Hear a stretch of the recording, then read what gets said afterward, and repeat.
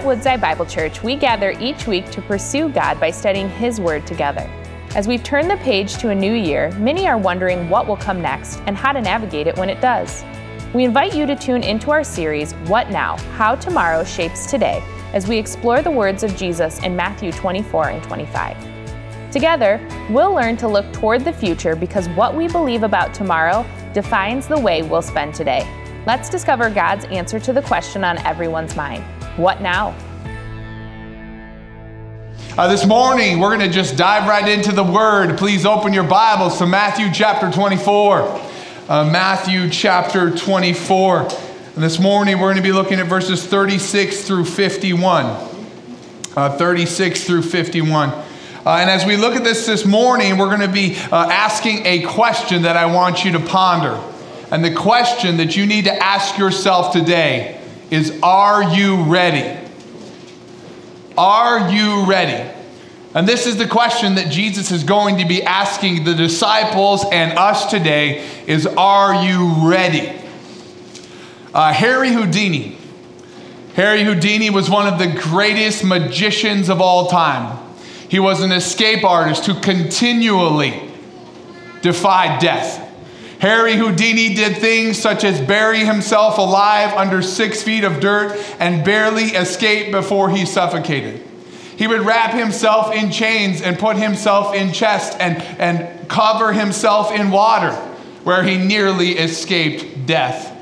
Time and again, Harry Houdini did the impossible and defied death over and over and over again, which makes the circumstances of how he actually died so strange.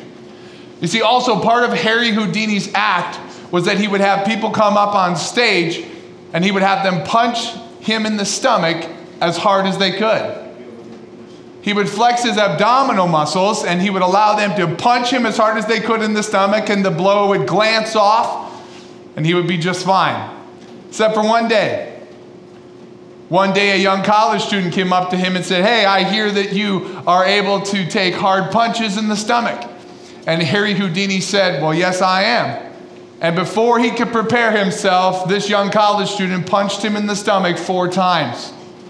Harry Houdini died a few weeks later here in Detroit of a ruptured appendix. Harry Houdini died because he wasn't ready. The man who had defied death his entire life was killed by a punch to the stomach that he was not prepared for.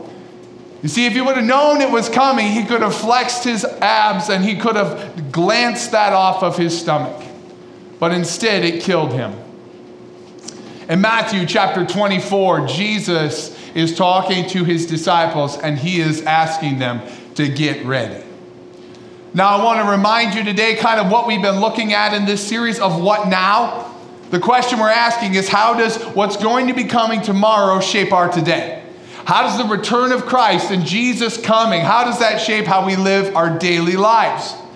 We joined Jesus as he left the temple and he went down through the Kidron Valley to the Mount of Olives, which is where he does this teaching in Matthew 24 and 25. And he's teaching his disciples to be prepared, to be ready, because Jesus is coming.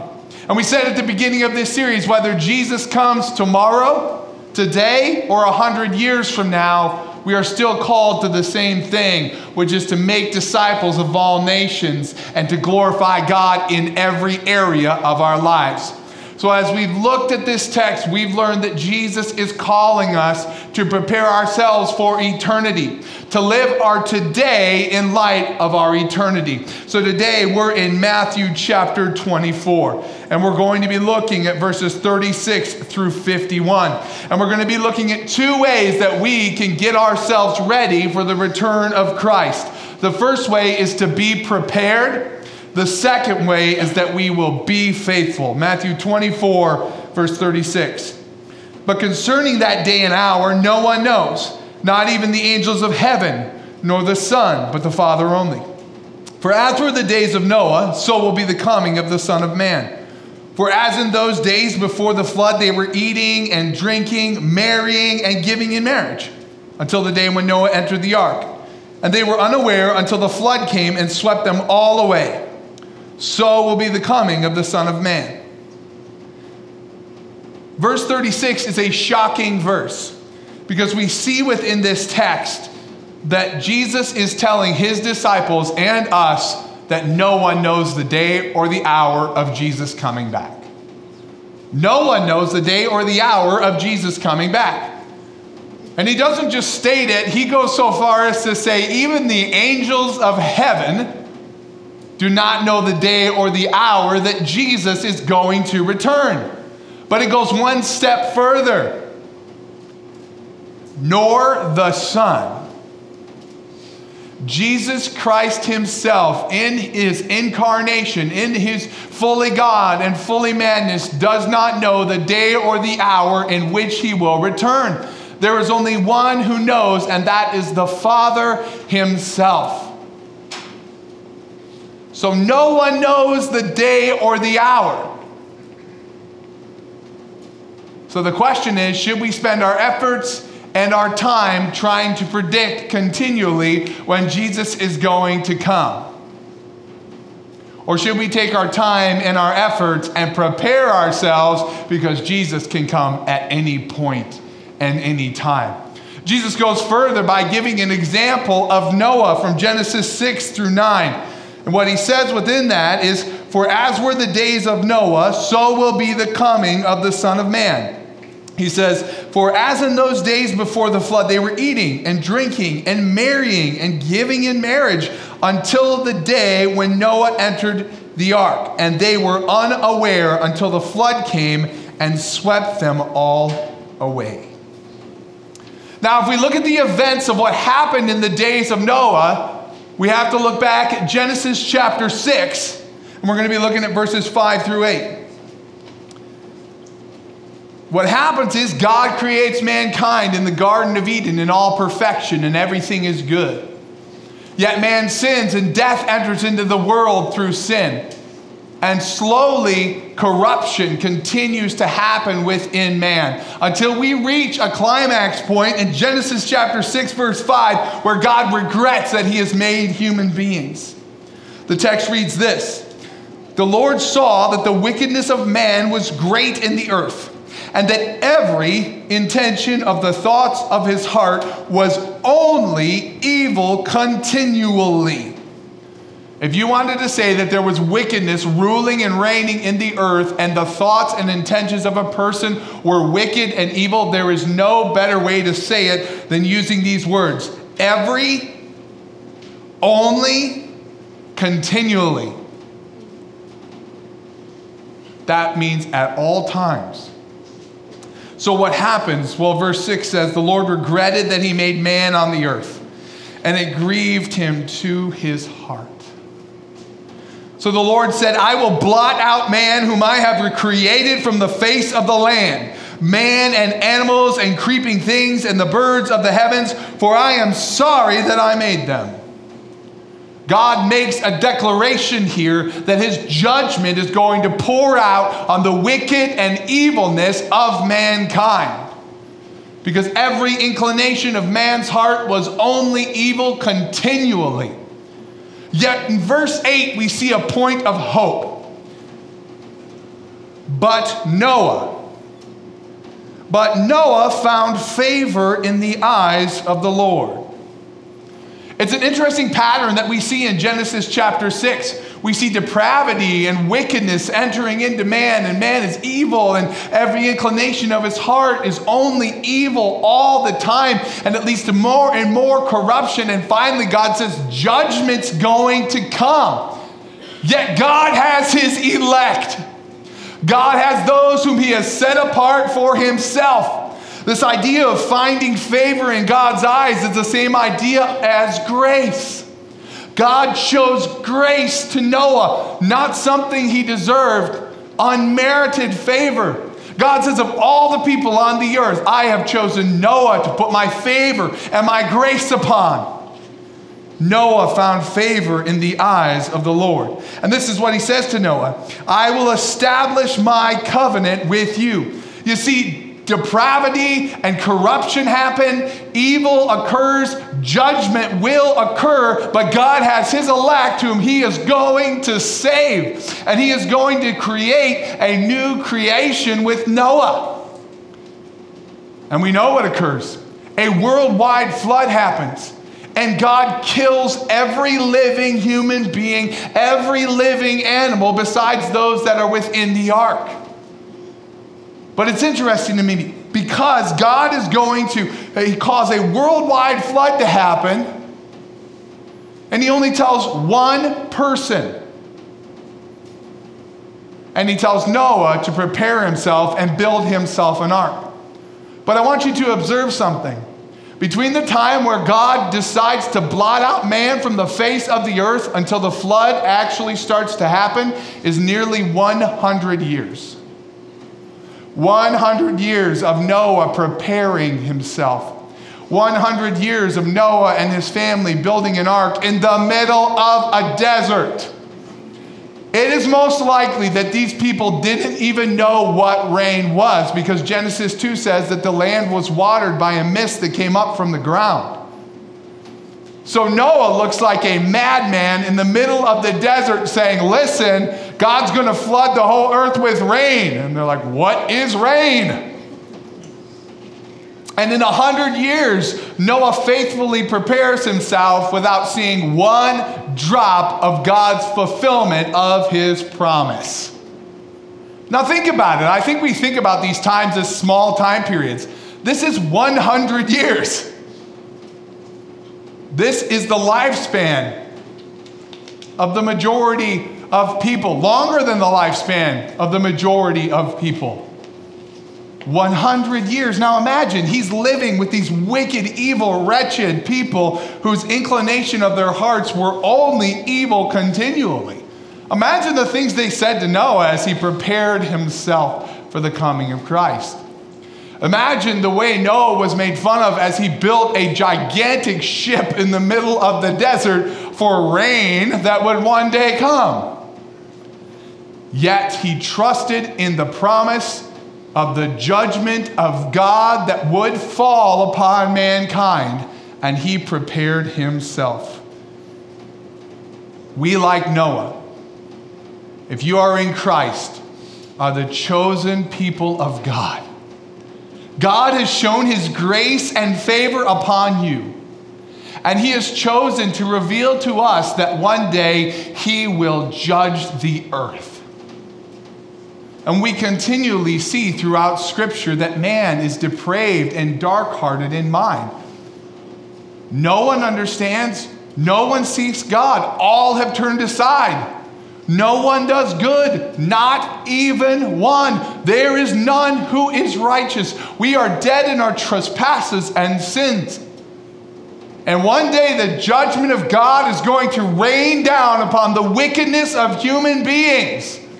And God has chosen to reveal this judgment, this coming judgment, to his people. There's a large percentage of the world, if you go out today and start talking to them about the return of Jesus Christ, they're like, what are you even talking about? See, we, like Noah, are his chosen, favored ones, whom he has chosen to reveal that his judgment is coming. So the question we must ask is, are you ready? Are you ready for his return? You know, as we think about this idea of Noah and the judgment coming upon mankind and they're absolutely wiped out, it should be sobering to us. It should cause us to realize that when God comes back, he is not playing around. The first time he came to save, the next time he will come to judge and rule. Yet there is a time between when he came to save and when he resurrected of grace where God, it says in Scripture, is withholding his wrath. It's like he's standing there withholding a waterfall of wrath from falling down upon people, in which people can turn to him and surrender their lives to him. You see, there's two different ways to view the return of Christ in preparing ourselves. There's one way to view it for the unbeliever who doesn't know Jesus, who've never surrendered your life to Christ. That should be terror. You should be terrified for the return of Jesus Christ, because you will be judged. Yet there's good news. There's good news. The good news is that's not today. The good news is that you still have today. And you can repent of your sins, turn to Jesus and say, God, I give you my life. You see, with the Bible, we either believe it's true or we don't. I mean, those are the two ways to go. And the Bible says that Jesus Christ is God, that he did die on a cross, that we can be forgiven of our sins, and that he is going to return to judge sin and wickedness. Yet, we have this grace that we can surrender our life to Jesus and come to him. And then for the Christian, the return of Christ is different. For the Christian, the return of Christ is a glorious day. One day he's coming, oh glorious day, amen? Amen. One day he will return. For the Christian, they say, hallelujah, praise the Lord. Because Christ will come to receive his bride. The return of Christ will be like a beautiful wedding day. He will receive his church, the elect, those whom he's called out from the rest of the world. And it will be the greatest day in human history for those who've surrendered their lives to Jesus. Amen? Amen. But if you have not, then it will be the most terrifying, horrific day ever. So surrender your life to Jesus today if you do not know him. Then the Christian, we must ask ourselves, are we preparing for the judgment of Christ? Because it will come at any time. Jesus continues and he gives a few examples in verse 40. It says, then 2 men will be in the field, one will be taken and the other left. 2 women will be grinding at the mill, one will be taken and the other left. Therefore stay awake, for you do not know what day your Lord is coming. We see people going about their daily business. 2 guys who are out in the field. One is gone, the other's left. 2 women who are grinding at the mill, which was a very normal activity. One is gone, the other's left. There's 2 different explanations. Some say that the one was taken off into judgment. Some say that one was taken off into glory. But either way, one is taken, one is left. One is with Christ, one is judged. And the whole point of this is that Jesus is going to come at a point that we don't know. He's going to come when we're going about our daily activities. He's going to come when you're in the grocery store. He's going to come when you're in your staff meetings. He's going to come when you're finishing the electrical work on the house. He's going to come when you're constructing that new build. He's going to come when you're in real estate negotiations. He's going to come at a point that we don't even know, so we must prepare ourselves.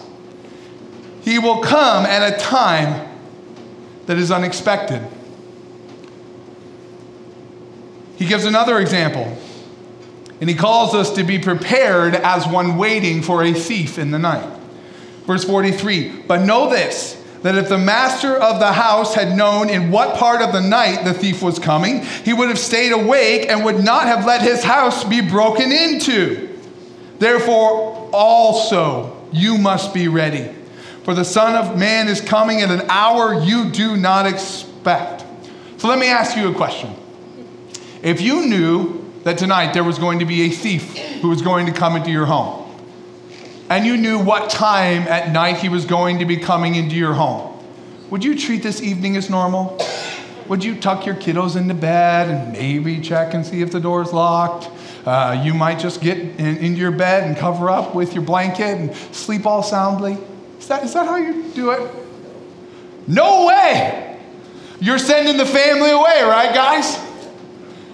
You're getting out that gun, you know the one, the highest caliber one in your house. You're pulling out that arsenal. You've been preparing for this moment your entire life.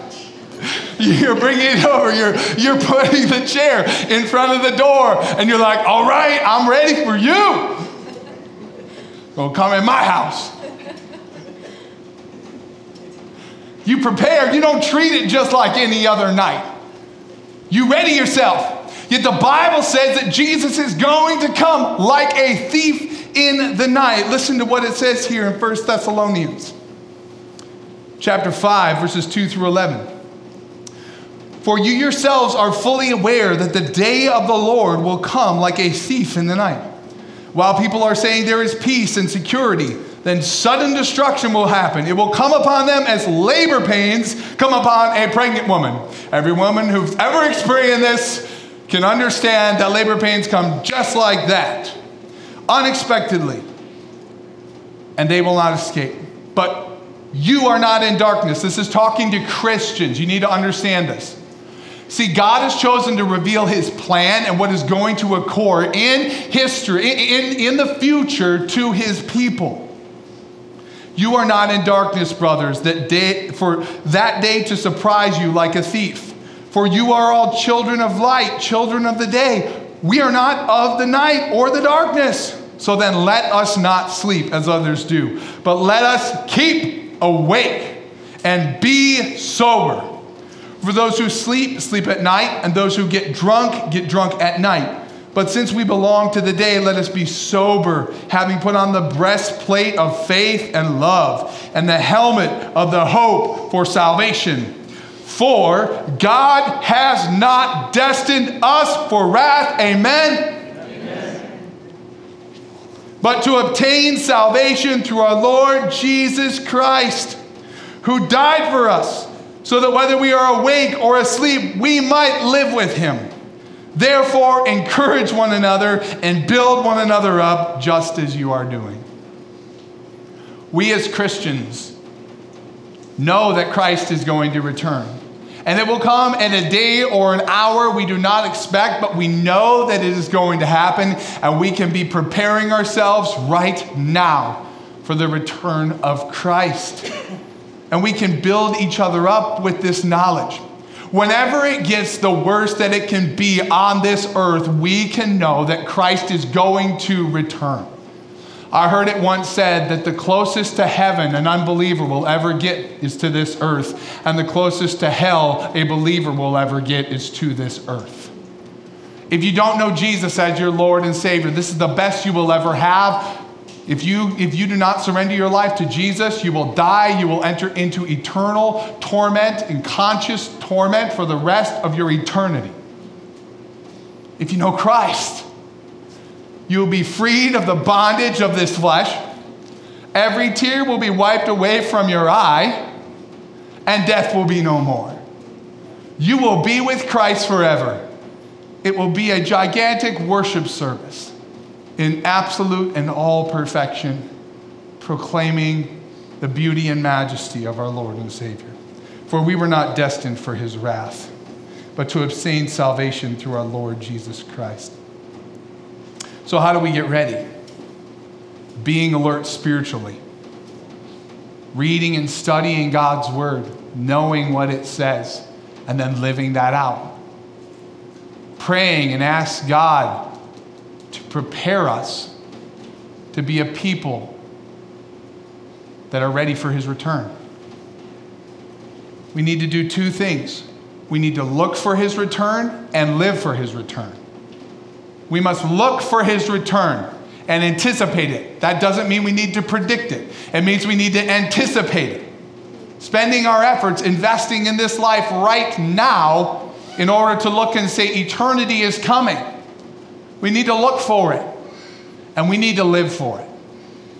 Living for it. That means living according to the scriptures as a holy person called out by God and not living like the rest of the world.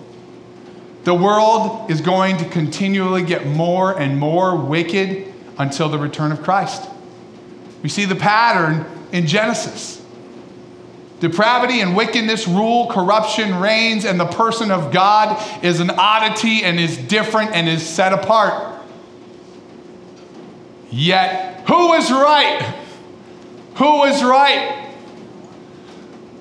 Noah was right. And everyone else was dead. Those are the stakes at the return of Christ. So we need to look for his return. We need to live for his return. We need to be like watchmen in the military. Commentator J.C. Ryle says it this way: True Christians ought to live like watchmen. The day of the Lord so cometh as a thief in the night. They should strive to be always on their guard. They should behave like the sentinel of an army in an enemy's land. They should resolve by God's grace not to sleep at their post.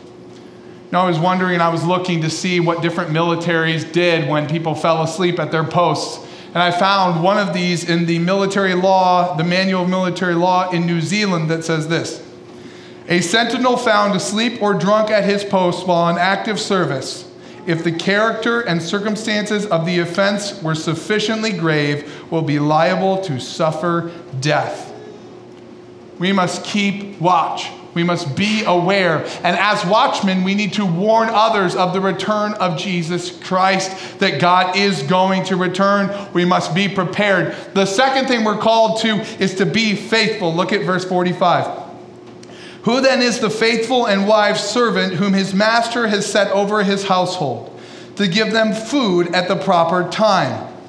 So Jesus is saying, who is that faithful and wise servant? And obviously this question is going to come to your mind when Jesus says he's going to return and to prepare yourselves, that it's not going to happen in a day or an hour that we know, and that we need to prepare. So Jesus is going to tell us who that faithful and wise servant is.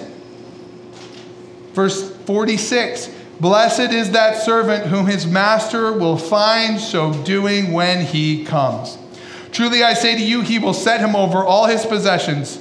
But if that wicked servant says to himself, my master is delayed, and begins to beat his fellow servants and eats and drinks with drunkards, the master of that servant will come on a day when he does not expect him, at an hour he does not know. And listen to this. This is the Bible. Jesus is saying this. He will cut him in pieces and put him with the hypocrites. In that place there will be weeping and gnashing of teeth. So we see two different servants represented here: a faithful servant and an abusive servant.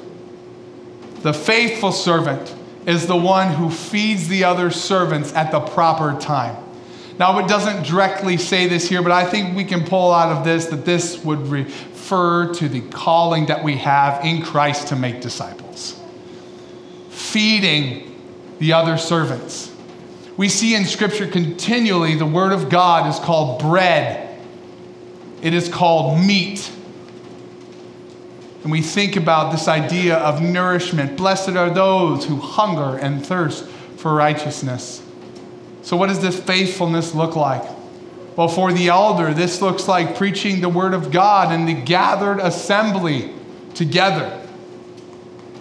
For the life group leader, this looks like leading your life groups in the Word of God, faithfully teaching them to obey everything Christ has commanded us.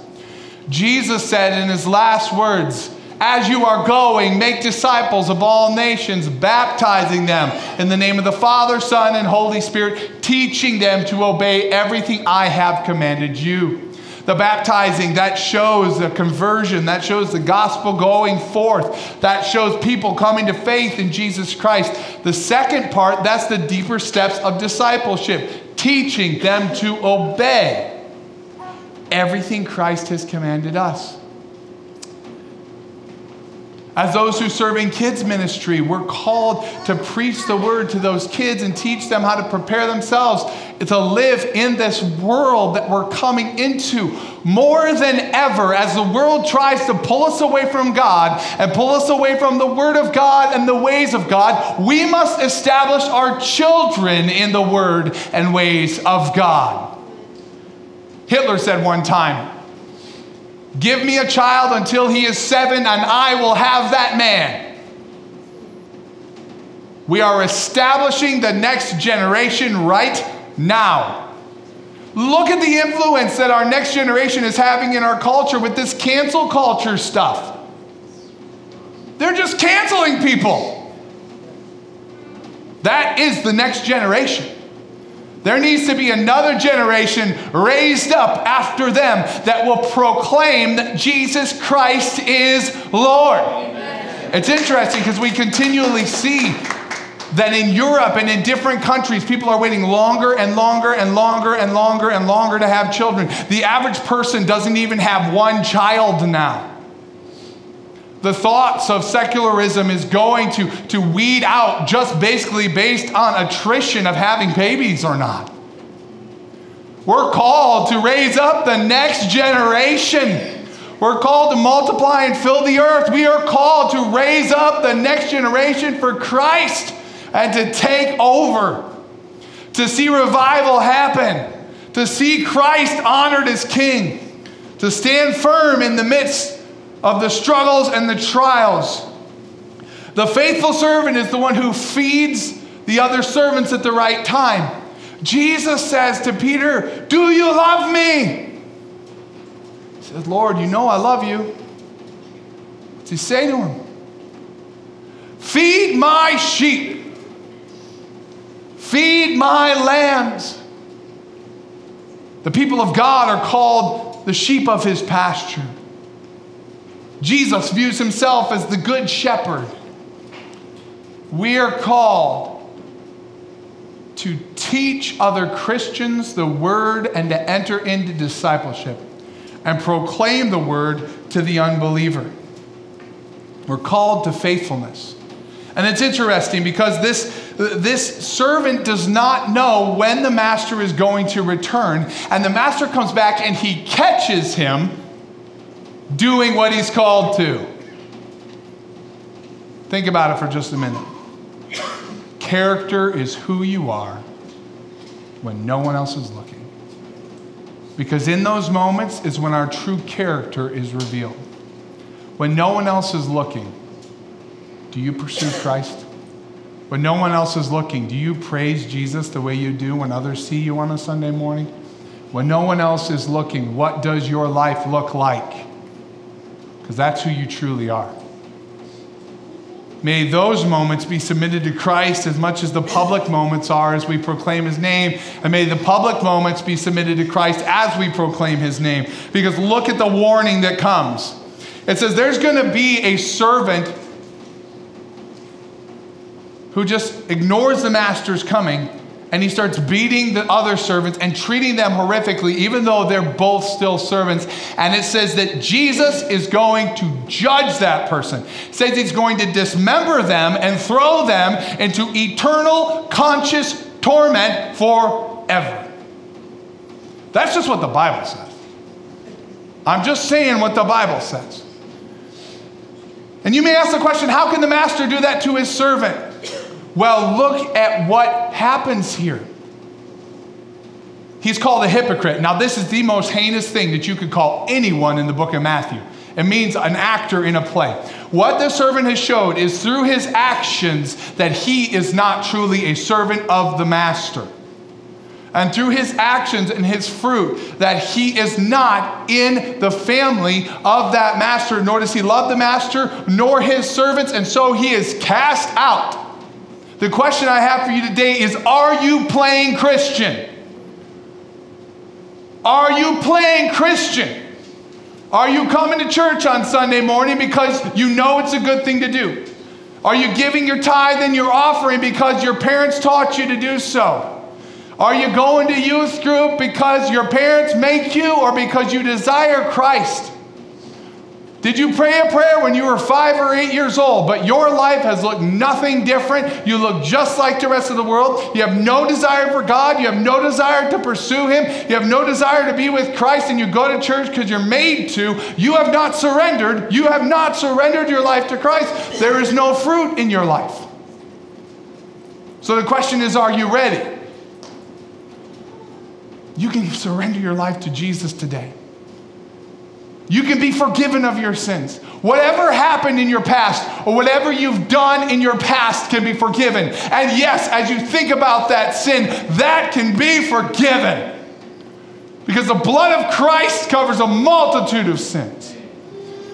And in Christ, you're made a new creation. In Christ, you are born again as a new being. You have a new start. And you have a Father who deeply loves you. Because it's not just about avoiding eternal punishment. It's about missing out on this deep, loving relationship of the Father God and being part of the family of Jesus Christ. So if you haven't surrendered your life to Jesus today, you can do that in your seat right now. Say, God, I give you my life. I confess my sins before you. I believe that word is true. I want to prepare myself for your coming. I give my life to you today. It is yours. Guide me. If you're an unbeliever and you gave your life to Jesus in that moment, please do not leave this place without grabbing somebody, because the call of the church is then to disciple. For the believer, prepare ourselves for the coming of Christ. May we spend the next 100 years or 50 years of our lives preparing for the next 1,000,000 years of our eternity. When we look at the scope of things that way, this life sure does seem but a vapor, as the scripture calls it. And may we, with the words of John Edwards, be resolved never to do anything which I should be afraid to do.